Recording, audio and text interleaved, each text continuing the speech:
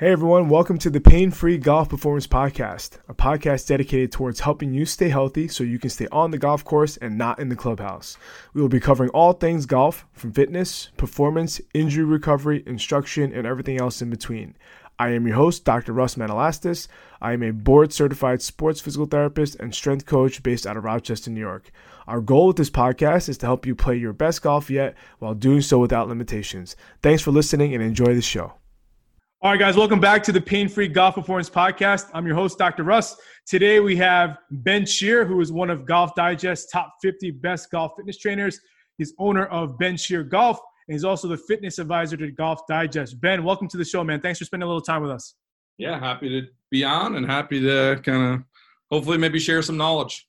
Yeah, so Ben, for maybe our listeners that maybe aren't familiar with you, can you maybe tell us a little bit about your background in terms of maybe where you went to school, your journey through, your work environments before ultimately opening up your own facility and working obviously with a lot of the top golfers of the world?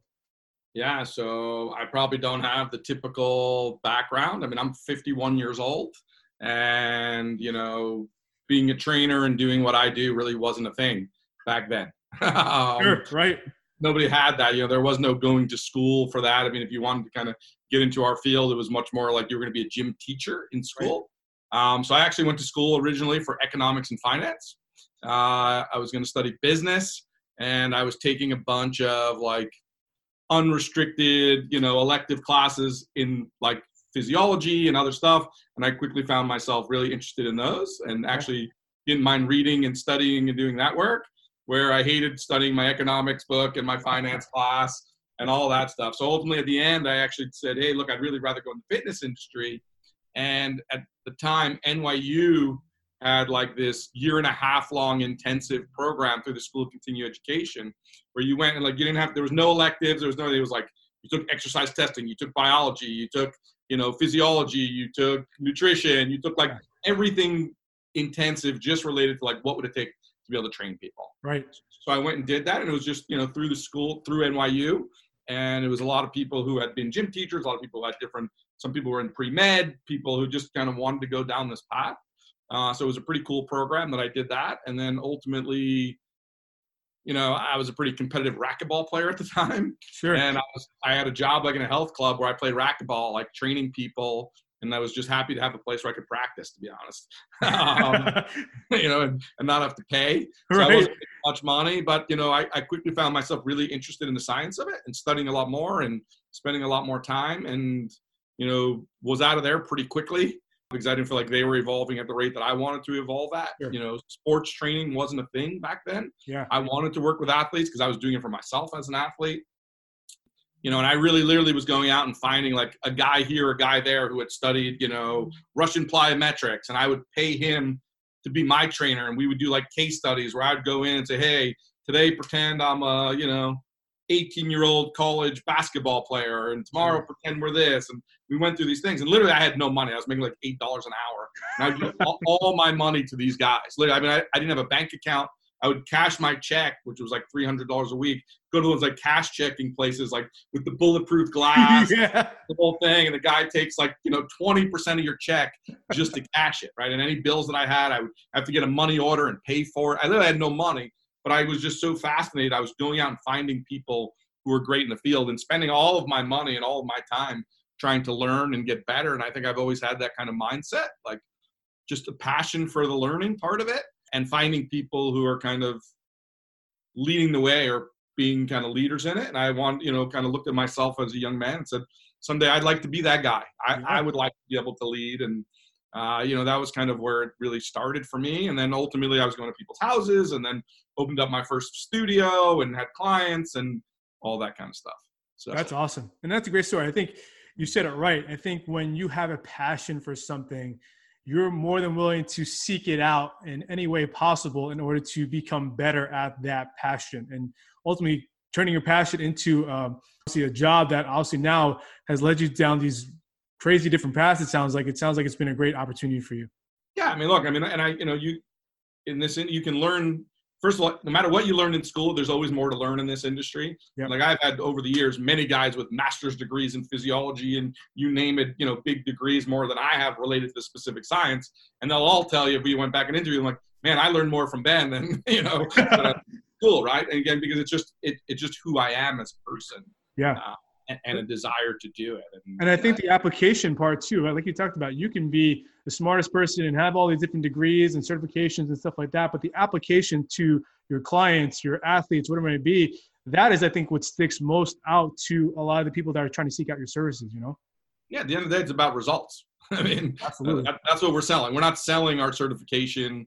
We're not selling our degrees. We're not selling our name or our brand. We're selling results. People want to get whatever it is, their sport, or lose weight or whatever, get stronger, faster, whatever you're trying to do. Someone has an objective. They come to you and say, look, this is what I'm trying to accomplish. And can you help them accomplish that in a safe, effective way without getting injured, all that good stuff? Right. If you're really good at delivering on the outcomes, you're going to be successful in this field. Absolutely. So why golf? Like, I know obviously you've done some work with the hockey population and things like that. Was golf something you knew you wanted to get into, or was it more just an opportunity that presented itself as you kind of continued in your career? So I recently did a podcast for a business company, on a business podcast, and they were asking me the same question. And what I said to the guys that's interesting is that, like I said earlier today, I wanted to train athletes. That was where my interest lied. And back then, so let's call this 1995 or something. I don't know, a long time ago. There was no such thing as sports training. That wasn't even a thing, right? Maybe there was 3 or 4 guys, maybe Boyle, and you had IPI down in Florida. There was a few. Maybe there was like 4 people in the country doing it. That was it, literally, as a business. And I wanted to do that, and so what I quickly learned is I live in New Jersey, that there's not a lot of professional athletes here, number one. Okay, well, that's one part of the population not so good. College kids are in school most of the year. They were good in the summers, but the rest of the year they weren't around. And then high school kids, they were only good after school. And so I quickly learned, like, hey, if this is a job that I want to make a career, that's not a really good business model. That doesn't make a lot of sense. And it's why so many of these sports training places that have opened over the years, all of these velocities and all these, go out of business, because it's actually a flawed model, right? And so I was like, well, what type of people have a kind of sporting goal and functional results that they're looking for, but they can come in the morning, they can come during the day, they have money to pay for my services, they met a criteria, and golf happened to fit that bucket, right? Golf people are so passionate, right? I'll go and work with my tour players, I'll go to whatever, TPC Sawgrass, and I'll come back, and the guy was like, oh, how was your week? And I'm like, oh, it's a good week, yeah, whatever. But, they're like, man, I played there in 1984. I remember my 3rd shot on the 7th hole. I was in the rough. Like, guys who are passionate about golf, they're just crazy, right? Like, they just have this incredible passion for the game. They remember everything. I was like, wow, this is a great population. And they really cared. And then I started studying the science of golf, right? And what's cool about golf is that golf happens to be a sport that has a lot of research in it, because it's one of the few sports where you go when you're ready. Like, you're not reacting to a ball. You go when you want. Your feet aren't moving. The ball is standing still. It checks a lot of boxes. Right.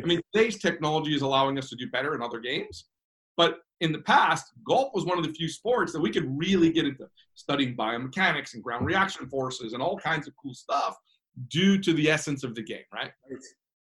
So as I started studying it, I was like, wow, there's a lot really going on here. You need more range of motion and probably more joints in the body than in any other sport. Number one, man, you got to have this like ballistic rotary power, almost like a shot putter, combined with this like fine motor control of like a baseball pitcher or a marksman, right? It's like, man, there's a lot going on here. So all of a sudden I found myself like I said, I'm a learning guy. And in the science, I was like intrigued. And all of a sudden I started calling people who have done research, and I'm calling people who have technology. And all of a sudden I found myself like in the middle. Back then, nobody even cared about these people, right? There was no TPI. There was no any of that stuff. Nothing like that even existed, right? So all of a sudden I found myself in the center and becoming friendly with the biggest sports science guys in the world of golf, long before golf training was even a thing, right? And all of a sudden I started becoming, because of my desire to learn, all of a sudden I actually became like a real expert at the topic that nobody else really understood. And all of a sudden, like, you look back and you're like, wow, I never even thought why I was doing it. I was just doing it out of a passion. But all of a sudden now everybody was coming to me saying, okay, well, I have this technology, or I have this whatever. What are you doing to apply it? Like, what do you do about that, right? It's cool to look at this information. What do you do about the information, right? So all of a sudden, I became a resource as a trainer to them into application stuff, right? Yeah. So it was pretty cool kind of how it evolved. And then I was working with a local country club pro here and like in the late 90s. And I had a lot of local country club people doing pro. I was teaching, working with like a lot of the New Jersey golf professionals who took their game still playing and competing really seriously. Yeah. And it was, I think, winter of 1998. One of the golf pros I was working with a teacher named Simon Holmes, who was a European teacher at the time, who had worked for Ledbetter. And he was going down to spend some time with him in Orlando in the winter. And I guess it was a rainy day. And it turns out Robert Carlson, who, was on the European Tour and the PGA Tour for a long time, happened to take lessons from the same teacher. So it's a rainy day. They're down at Black Bear in Orlando. And the guy that I'm working with says, well, I'm going to go to the gym and work out. Robert says, oh, I'll go with you. And he sees what this guy's doing. And he's like, well, what's all that stuff? And he's like, oh, I work with this guy, Ben, blah, blah, blah. He was like, well, can I meet him? And he's like, I don't know. They called me up that day. I had a conversation. I literally flew down to Orlando the next day, and that was it. I was off and running. Wow. Right? And all of a sudden, he increased his driving distance more than anybody on the European Tour over the next year, went out and won a couple times, and then there you go. So, the old saying, like, right place at right time, a little bit of luck, a little bit of smarts, a little bit of all those things. Yeah. My story is no different really than anybody else. That's awesome. And again, like you said, the opportunity to show the value, right? When you have the opportunity to have people understand what you do. Because like you said, back then, there weren't many people doing that specifically for golf, right? So Robert was traveling with like med balls in his golf bag, and we had like stability balls that he would have to go to a gas station and blow up each week. Like if people thought he was this is 1998. Right. Even guys like Padraig Harrington, who, became such a big fitness guy, would look at us like, what are you idiots doing? Right. And then like 3 years later, he's doing the same thing. So are people who are, let's say, on tour or maybe playing, or trying to play professionally, are they traveling down to you down in Jersey to kind of seek out your services, or are you going to them? How does that work out for you? So it's a combination. So some of my guys spend some time here. Obviously, I go see them at their homes a bit, and then I also go to a certain amount of events. So it's a little bit of a combination of everything. Nice. But I think the convenience factor of having your ability to do that, like I'm sure that obviously takes well to them too, especially for guys that are constantly traveling on tour and stuff like that. Yeah, like I'm not the right guy if you're the type of tour player who wants, somebody at every single event, holding your hand, grabbing you at the end of the range at the end of the day, saying, let's go. Yep. And like if you need the motivation and you're not self-motivated to train and you're not, you need that kind of kick in the butt day to day, I'm not the right guy for you, right? I don't want to live out there 30, 35 weeks a year. I want to provide testing, programming, implementation, and then support, and say in between, go do your thing. Yeah. Work hard.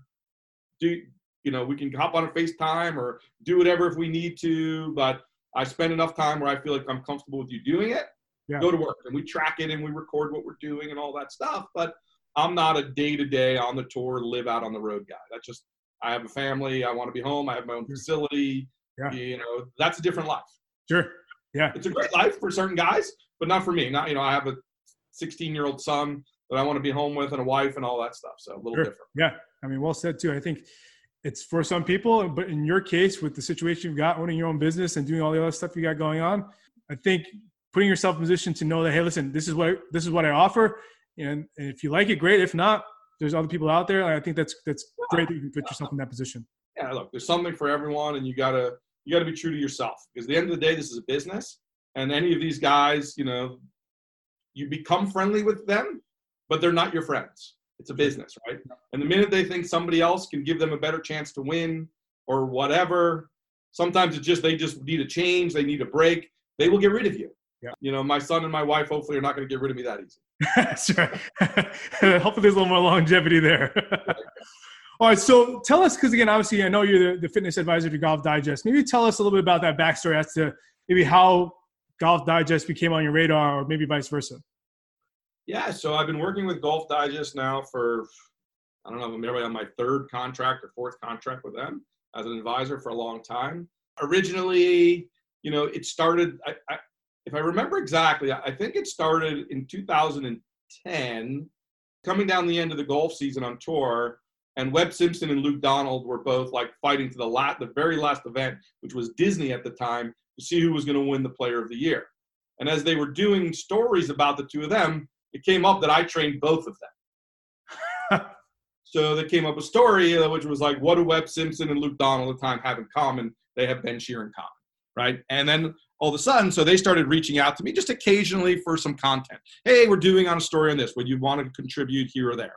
And as I started contributing, they really loved what I was providing to them and the information, and we kind of built a good relationship. And they said, look, we're always going to have other people provide content as well, but we need advisors that help us steer it and provide content, can tell us what's not good, whatever. Would you become interested in kind of joining our staff, becoming an advisor for us on the fitness side? Because the fitness side is starting to actually, it was like 2010, 11, whatever it was, is starting to grow. And this is going to need to be something that's a bigger piece of what we do as a media company.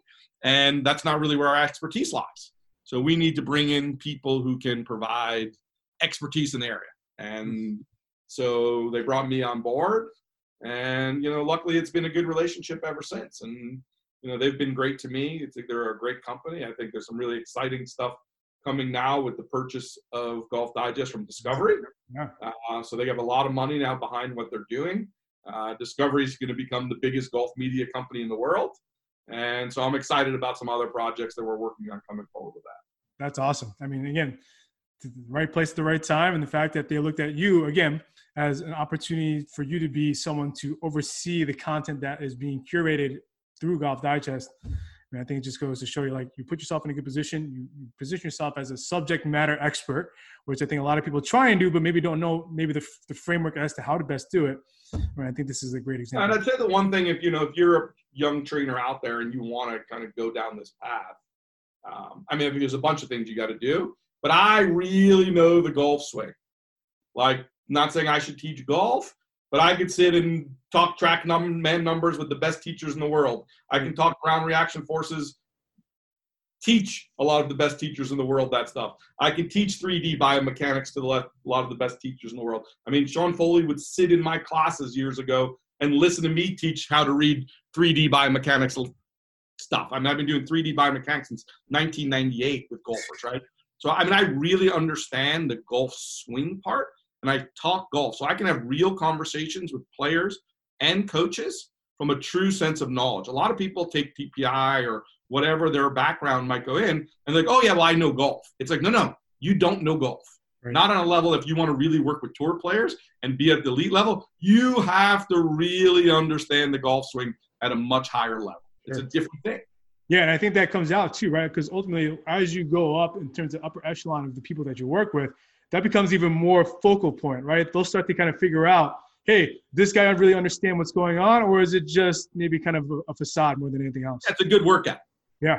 Right? So it's like, again, the average person that most of us see, and look, and I see everybody, right? I have tour players. We got 60-year-old businessmen who can't move who come to our facility, right? I got, what I think what's interesting about my perspective is I really work with both. I have a juniors academy in my facility. I work with businessmen. I work with tour players. I see it all, right? And I deal with them all very differently, right? And like, a lot of people like to say, oh, it's so easy. You're lucky you're getting to work with thoroughbreds. Anybody could do a good job with them. Where I would tell you that is 100% the exact opposite, right? Like, you get a guy who comes in as a 15 handicap, who's got no mobility, has no stability. Anything you do is going to make him better. Right. You get a guy who's operating at 9, in the 0.0001% of everybody in the world, and you have to make him better? Don't tell me because I have racehorses that they're going to be better. That is nonsense. Right. Guys who are out of shape and bad golfers, anything that's reasonable, make them just generally more functional, basic mobility, stability stuff, they're going to get better. Yep. Like, it's easy, right? Yep. So, the higher you get, the harder it gets, because the odds of you making a mistake and making them worse become dramatic. Absolutely. Right? Absolutely. It's thin slicing. So let's do this, Ben. I mean, obviously, I know you're a busy guy. You're kind of going all over the place. Maybe kind of break down for us kind of like what a day in the life with you is. Like, are you And again, obviously, I remember us messaging back and forth, like, "Hey, I'm in this state, or I'm in this state, or whatever it may be." Like, maybe kind of give us just kind of a glimpse as to what the breakdown is when you start the morning, whether you're at your office or working with tour players, and maybe as the day goes on. Yeah, so obviously it depends dramatically where I'm at. Right. A typical day at home in my facility is I'm up early, coming into my facility, usually typically doing paperwork early, trying to get ahead of my day, returning emails, trying to get that stuff off my desk before the day starts. I try to be kind of what I call a 1-minute manager. Like when people email me, I like to start my day and just clear them thing. I don't like having that stuff pile up. I know you and I had texted back and forth. I think I'm usually trying to be pretty quick and getting back because I know that soon as my history tells me that when I say, I'll get that to the tomorrow, and then 17 other things come in, I don't get to that tomorrow. Right? I actually forget that you reached out. Yeah. And then people are like, oh, Ben's, he's a whatever. He, doesn't even respond. And it's like, I didn't even mean not to respond. It's just like, if I don't do it now, it just gets lost, right? So I typically try to start that stuff. Then I usually see some clients, in the morning. Typically in the afternoon, I'm working with my staff, whether it be we're doing education stuff. I might be sitting down with the guys who help with my marketing or the people who do other business-related stuff there. I try to typically, for myself, do some reading and education stuff during that time as well. I'm still kind of big into the reading every day. So I try to, I'm a big minimum 10 page a day guy. Yeah. I think it's a simple rule that, so I once read years ago and I was like, oh my God, that's so easy, right? Like so easy. 10 pages a day, 3,650 pages a year, right? Like I could read 10 really good books and reasonably long books and learn a lot if I just read 10 pages a day. So I've kind of lived with that. There's days I get into it and I might read 100 pages, right? But I mean, I kind of have given myself that kind of thought process. So that's kind of my middle day. I might do a little meditation. That's where I would do my workout, kind of in that middle block that all of us who have facilities kind of call it 11 a.m. till 3 o'clock-ish, right? We all have that block. Yep. So that's kind of what I kind of typically do there. Then we usually have, so I would say our morning people are more kind of our population of our, I don't want to say older people, but kind of adult population who are golfers. Usually most of them recreational golfers, but we might have some country club pros coming in during that time and training, that kind of stuff. And then in the afternoons, we have our junior golf academy, depending on the time of year. We have a lot of hockey business. So in the spring and summer, it's a lot more hockey driven. But, kind of our afternoon, I would say typically is driven by our, youth athletes. Yeah. In the summer, obviously lots of college kids and all that stuff blended into that as well. But kind of, I would say our adults are more in the morning. We have some adults blended into the night, but it's a big proportion. And like I said, our junior academy runs Monday through Saturday every day. Nice. We have our juniors in doing that. On the road, obviously, I'm the famous saying is I'm a waiter. I wait until the tour players have something they want me to do, right? And depending on what time they're playing, you're typically the guy's got a 7 a.m. tee time. You typically got to be at the course ready to go for most players about 5:30 a.m. So most guys are about an hour and a half before their tee time where they're meeting with the physical body guys. Yep. Right? And before they're going to go hit balls and go to the range and do all that stuff. So, it could be early mornings. So depending on where you're staying, so if you got to meet them at 5:30, you got to be there at 5:15. Oftentimes you're parking in some parking lot on the other side of the world and you got to take a shuttle across. So you got to be there at 4:45. So you're leaving your hotel at 4:30, you're up at 4 a.m. So everybody thinks it's so glorious.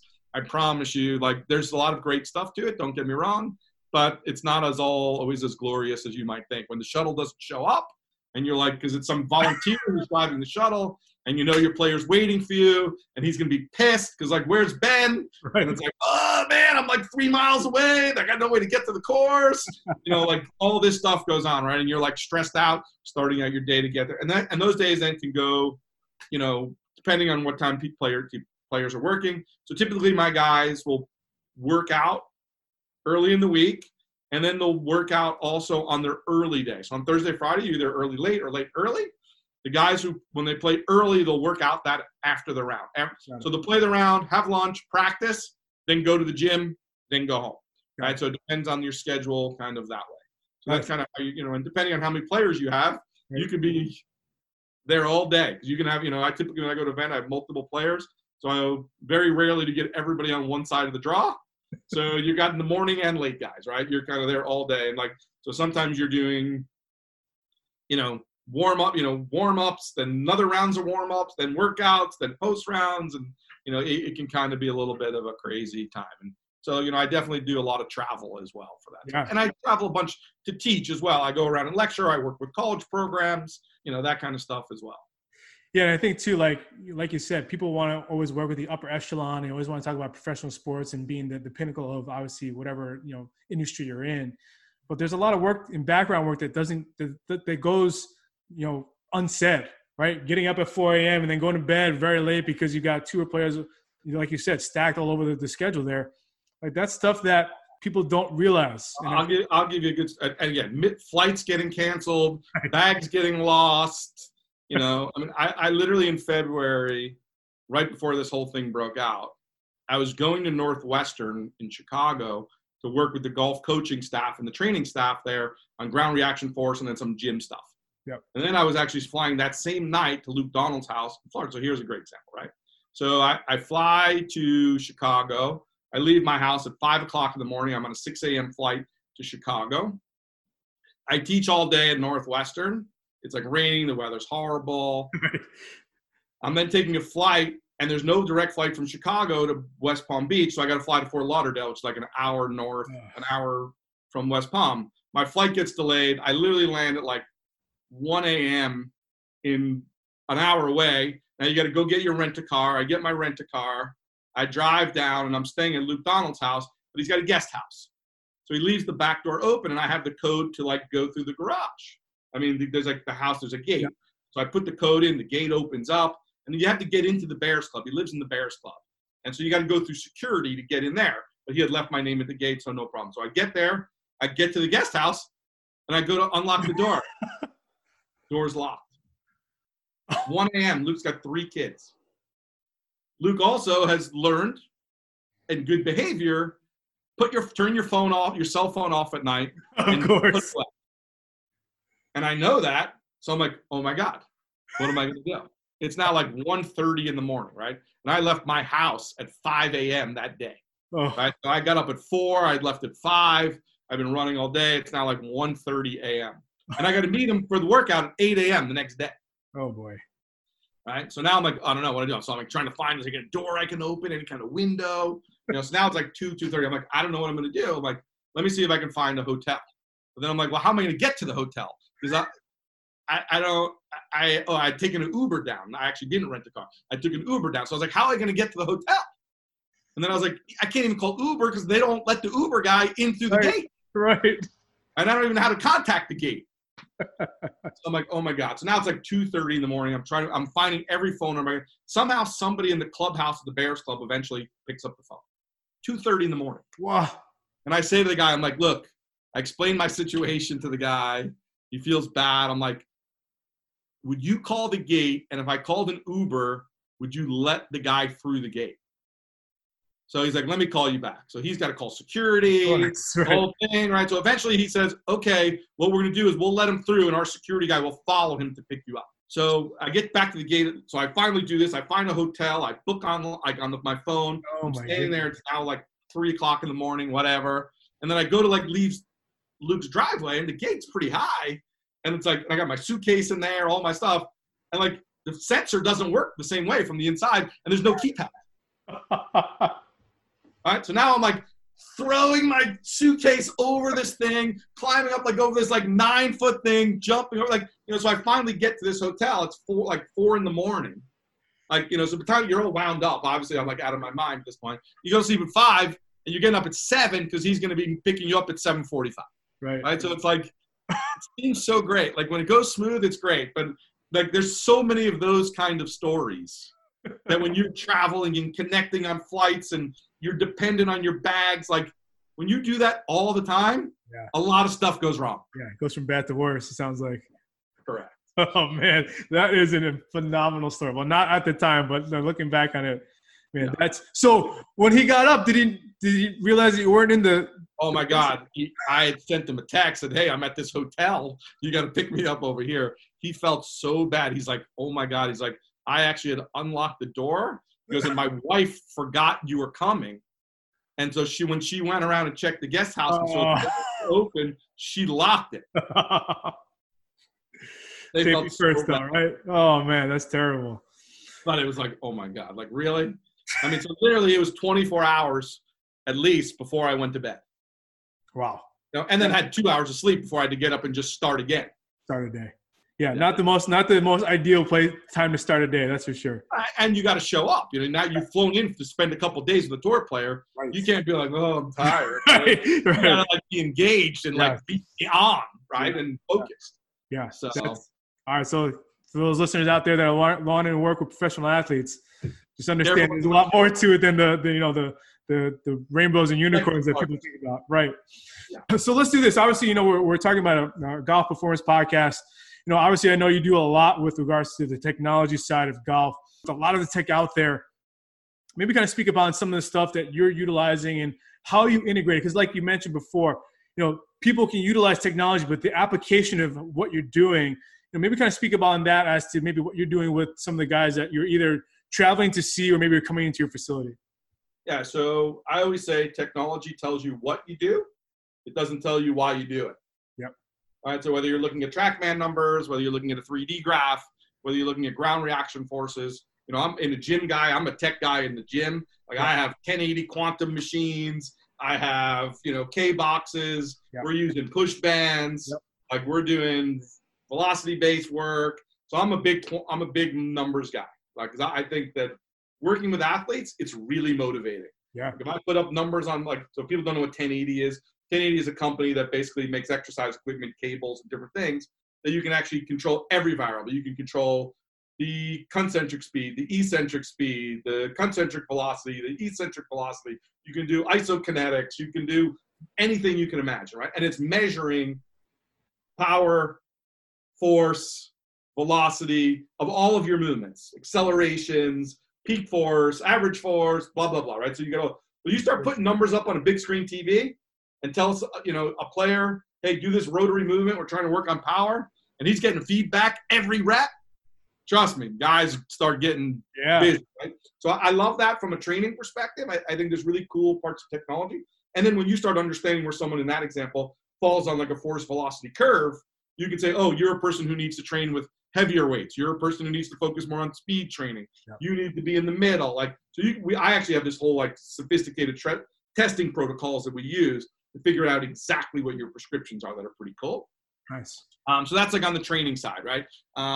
Using those types of technologies, K-Box, things like push bands, which is a pretty cheap VBT type of. We have those here. Yep. Tool. Yep. And then on the golf side, in my gym, I have 3D systems. I have Swing Catalyst 3D force plate.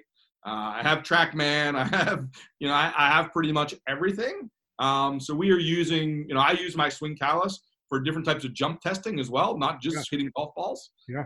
Anybody who follows me will see I teach a lot for Swing Catalyst on different testing things that we're doing and how to look at, people's ability to use stretch shorten and not use stretch shorten. And should you actually I do a thing called resistors and releasers. I do some different testing on there. You can do it with actually push bands also, easy.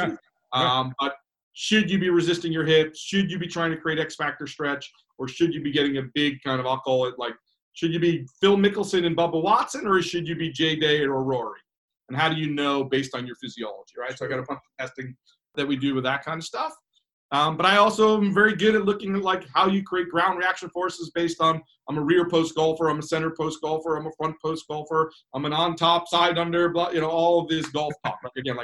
I know golf, right? So I know what kind of patterns I want to see with different types of golfers, and certain patterns create more speed and power. Certain ones might create more accuracy. So we're looking at pressure data, we're looking at force data, we're looking at all of that kind of stuff. Awesome. And then we take that and implement that into our training, right? What is that? Again, it just tells me what you're currently doing. Yep. Right? And some of it obviously can be changed through technique of golf swing, and some of it can be changed through what we do in the gym. Yeah. Yeah. That's, well said too. Again, like you said, technology can be great, but if you're not utilizing it, maybe that's the best advantage of the athlete in front of you. And again, every athlete's different, but like you had said too, the motivating factor of if you're seeing your number and you're needing to hit it each and every time, that is definitely motivating. Again, like you said, we have push bands here, And we do the same thing. Like, you need to hit this number and it's got to be green. If it's red, you got to ramp it up, or we got to lower the weight, or whatever it may be. Right. And I think that goes a long way in motivating athletes to see. Yeah. I mean, I was doing my online training with Luke Donald this morning, and I have a just jump mat in his house, and we were looking at saying, hey, look, so like your numbers in this type of movement, or we want our velocities to be below this, and we want our heights to be above that. Like, that's our sweet spot. If we can be this fast and this high, that's our magic zone, right? And we collect a lot of data, and then we start saying, okay, we get more here, but that's too slow. Here we're really fast, but we don't get enough height. Like, right. here's our magic zone, right? Or whatever. This is what we're trying to do.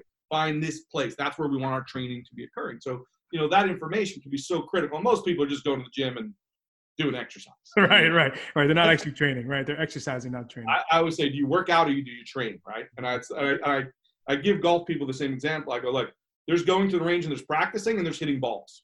Yeah. And I say, hitting balls is working out. Practicing is training. Perfect. Well put. Big difference. Yeah, huge difference.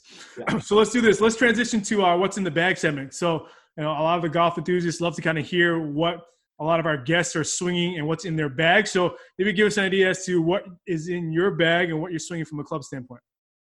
So I'm going to tell you honestly, I don't get to play that much golf. I travel a lot. I talk a lot of golf. And, I have a kid. I like to go to the beach in the summer more so than play golf. Sure. I don't get a lot of time at home. So when I'm home, I try to spend it with my family. So when I play my golf, it's generally with my son. Once in a while with a friend here or there. Yeah. But when I'm home, I'm not going to go take 5 hours away from my family and go play along. So my bag, honestly, is a mixed bag. I have a Callaway driver that, I got fitted by a great teaching professional, Kevin Sprecher, for me. I said, hey, I hit a big slice. Can you make it go away with my club fitting? Sure, I can help you with that. I got a Strixon irons. I literally, like, all my hybrids and all my mixed clubs are like out of tour players' bags. They're like, hey, I don't want this club anymore. You want it? I'm like, yeah, okay. Like, oh, I don't want this wedge anymore. The grooves are getting warmed out. My Vokey wedge, you want this? I'm like, yeah, okay. Like, so my bag is literally like some of my stuff, a bunch of tour player throwaways. It's like literally like a mixed bag. That's awesome.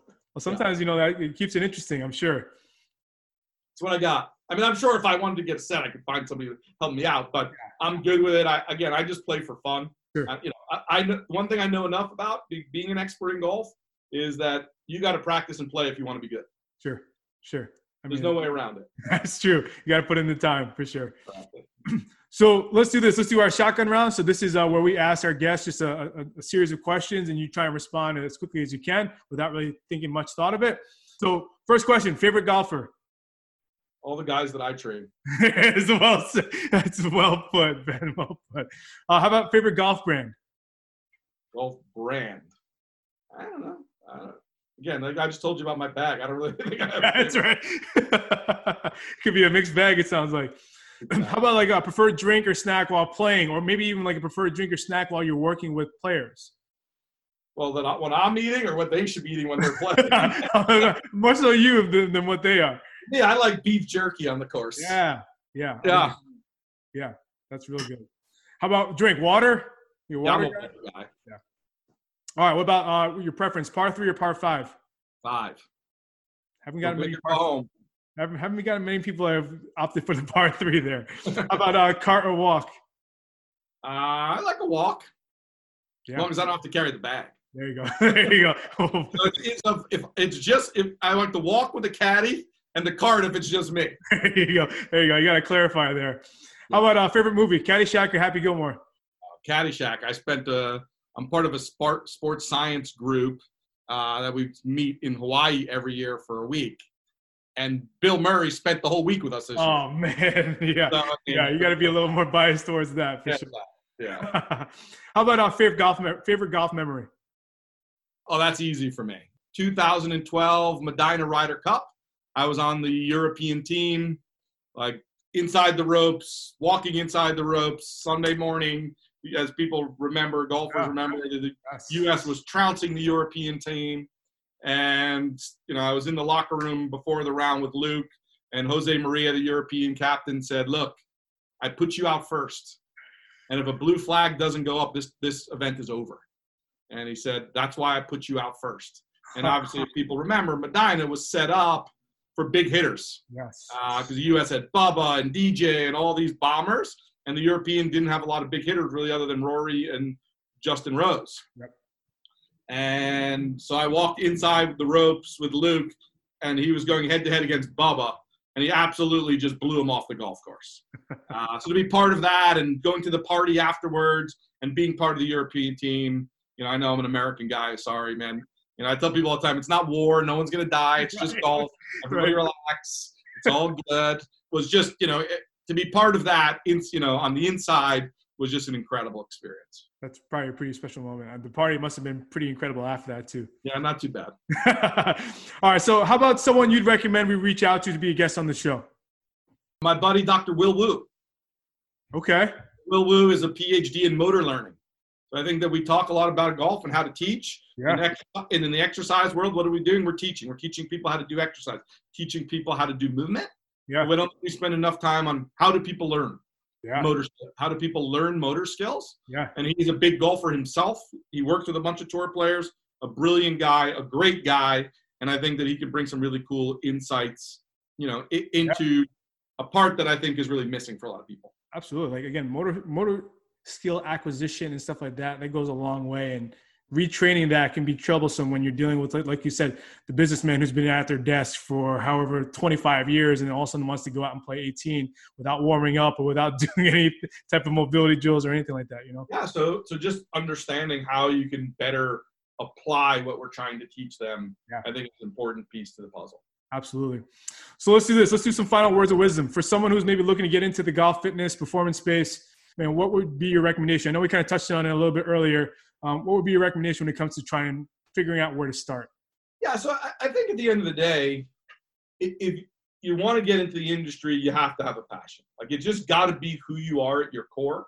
Because if it's not, there's too much competition. Yep. Right?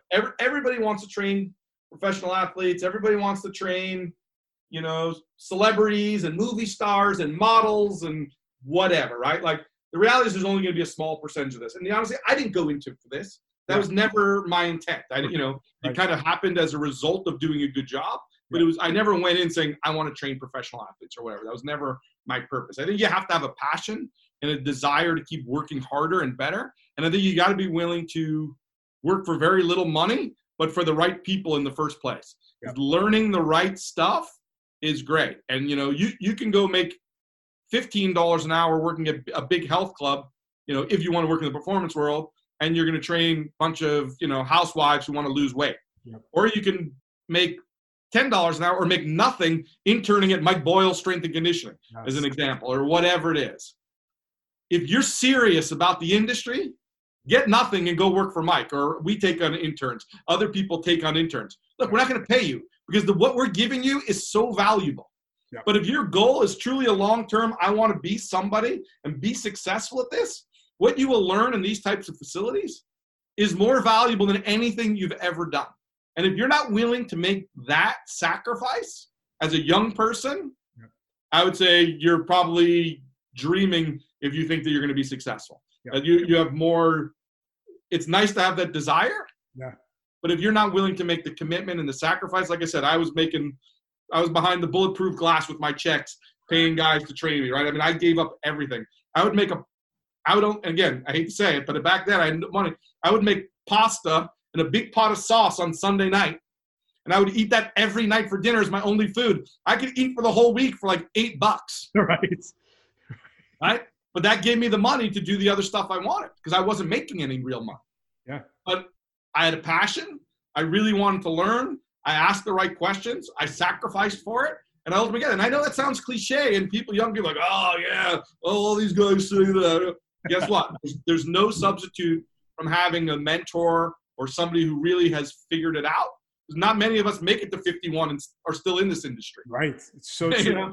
I mean, the life expectancy of a personal trainer in the United States is 3 years.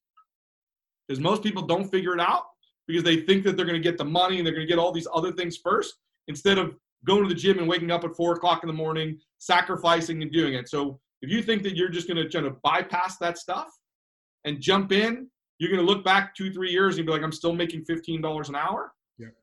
and I'm still in the exact same place. Why have I not kept moving up the ladder to a place that really is allowing me to start creating a career versus having a job?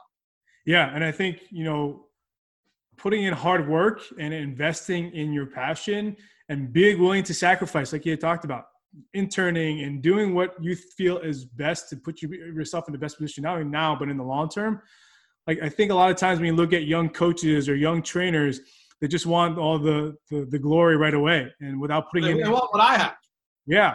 It's like I said, I'm 51 years old. Again, but they don't see the bulletproof glass days and the big pot of sauce. Right. Right. I mean, it's easy to look at me now and say, oh, great, I'd like to be able to have what Ben has, his own facility and working with professional athletes. Yeah. Great. I hear you. Right. I hope that you can do that and be successful. I wish everybody that.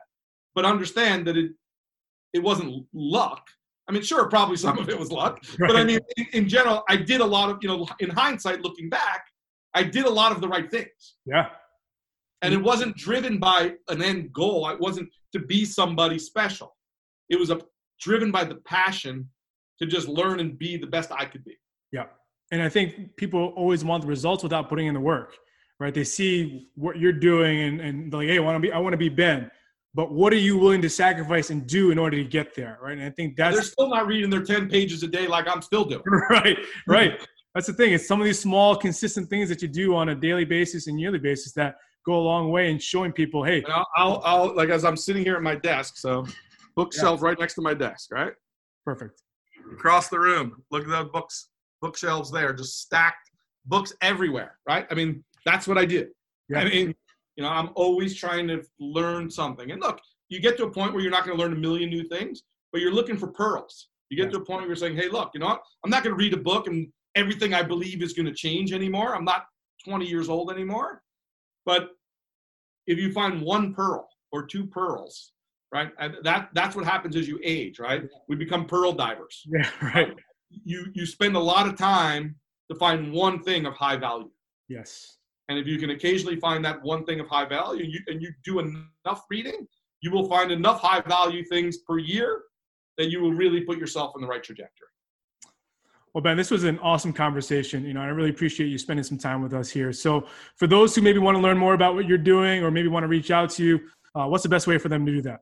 On Instagram, Twitter, on Instagram, I'm just ben.shear. We have a Ben Shear Golf one also, but ben.shear is my personal one. Ben_Shear on Twitter. I'm on Facebook, both the company and myself. You can email me if you need at ben@bensheargolf.com. Awesome. So what we'll do, guys, is we'll put all of this contact information in the show notes. So if you want to reach out to Ben or maybe have some questions about maybe what he's doing, we'll put that in the show notes so you guys can reach out. So website, bensheargolf.com, all the basic stuff that everybody else is doing. And maybe why don't you plug your podcast as well? Because I know I've been listening to your podcast and I really enjoy it. So maybe for those who maybe want to hear a little bit more about some of the stuff that you're doing in the trenches, maybe why don't you pitch your podcast as well? Yeah, so it's called the Ben Shear Golf Podcast. I kind of, for me, also a new project. Maybe I've done, 6 or 7 or something at this point. I actually have one coming out this Wednesday with Will Wu on early specialization. And I think people might be shocked at what we have to say about it. I think it's going to be pretty controversial for sure, but backed by science. Yeah. And, it's just a passion. I've had Sean Foley on, I've had some great teachers on. Yeah. Some of them I just do myself and talk about speed generation and training stuff. Yeah. So it's just, kind of me shooting it with my buddies, really. Yeah. It's a great show. It's a great listen too. I appreciate it. So. All right, guys. Well, listen, if you guys have any questions, you can reach out to Ben. We'll put the stuff in the show notes. Thanks so much for listening to the Pain Free Golf Performance Podcast. We'll catch you on the next show. Thanks again, Ben. Appreciate you having me on. Hey, everyone. Thanks so much again for listening to this week's episode of the Pain Free Golf Performance Podcast. If you enjoy the content of this show, we would love it if you would leave an iTunes review to help us grow and expand our ability to provide you with the golf information you are seeking. If you're listening to this show and are dealing with aches, pains, or issues from golf that haven't been resolved, or you're not exactly sure where to turn, then let us know how we can help. Whether you are local or not, you can work directly with us through our Pain-Free Golf Performance Program, which is completely virtual and online. This program is customized to you and your goals of playing your best golf yet. We would assess how well you move to give us a baseline of what you can do, and then based on that assessment, come up with a training program best suited for you. we are offering a special podcast promotion, which gives you access to our program at a reduced rate. You can inquire by going to manaperformancetherapy.com/pain-free golf. Again, Mana is spelled M-A-N-A. So it's manaperformancetherapy.com/pain-free golf, and use a promo code podcast when inquiring so we can help you feel better and play better golf. Be sure to tune into next week's episode, and we'll catch you then.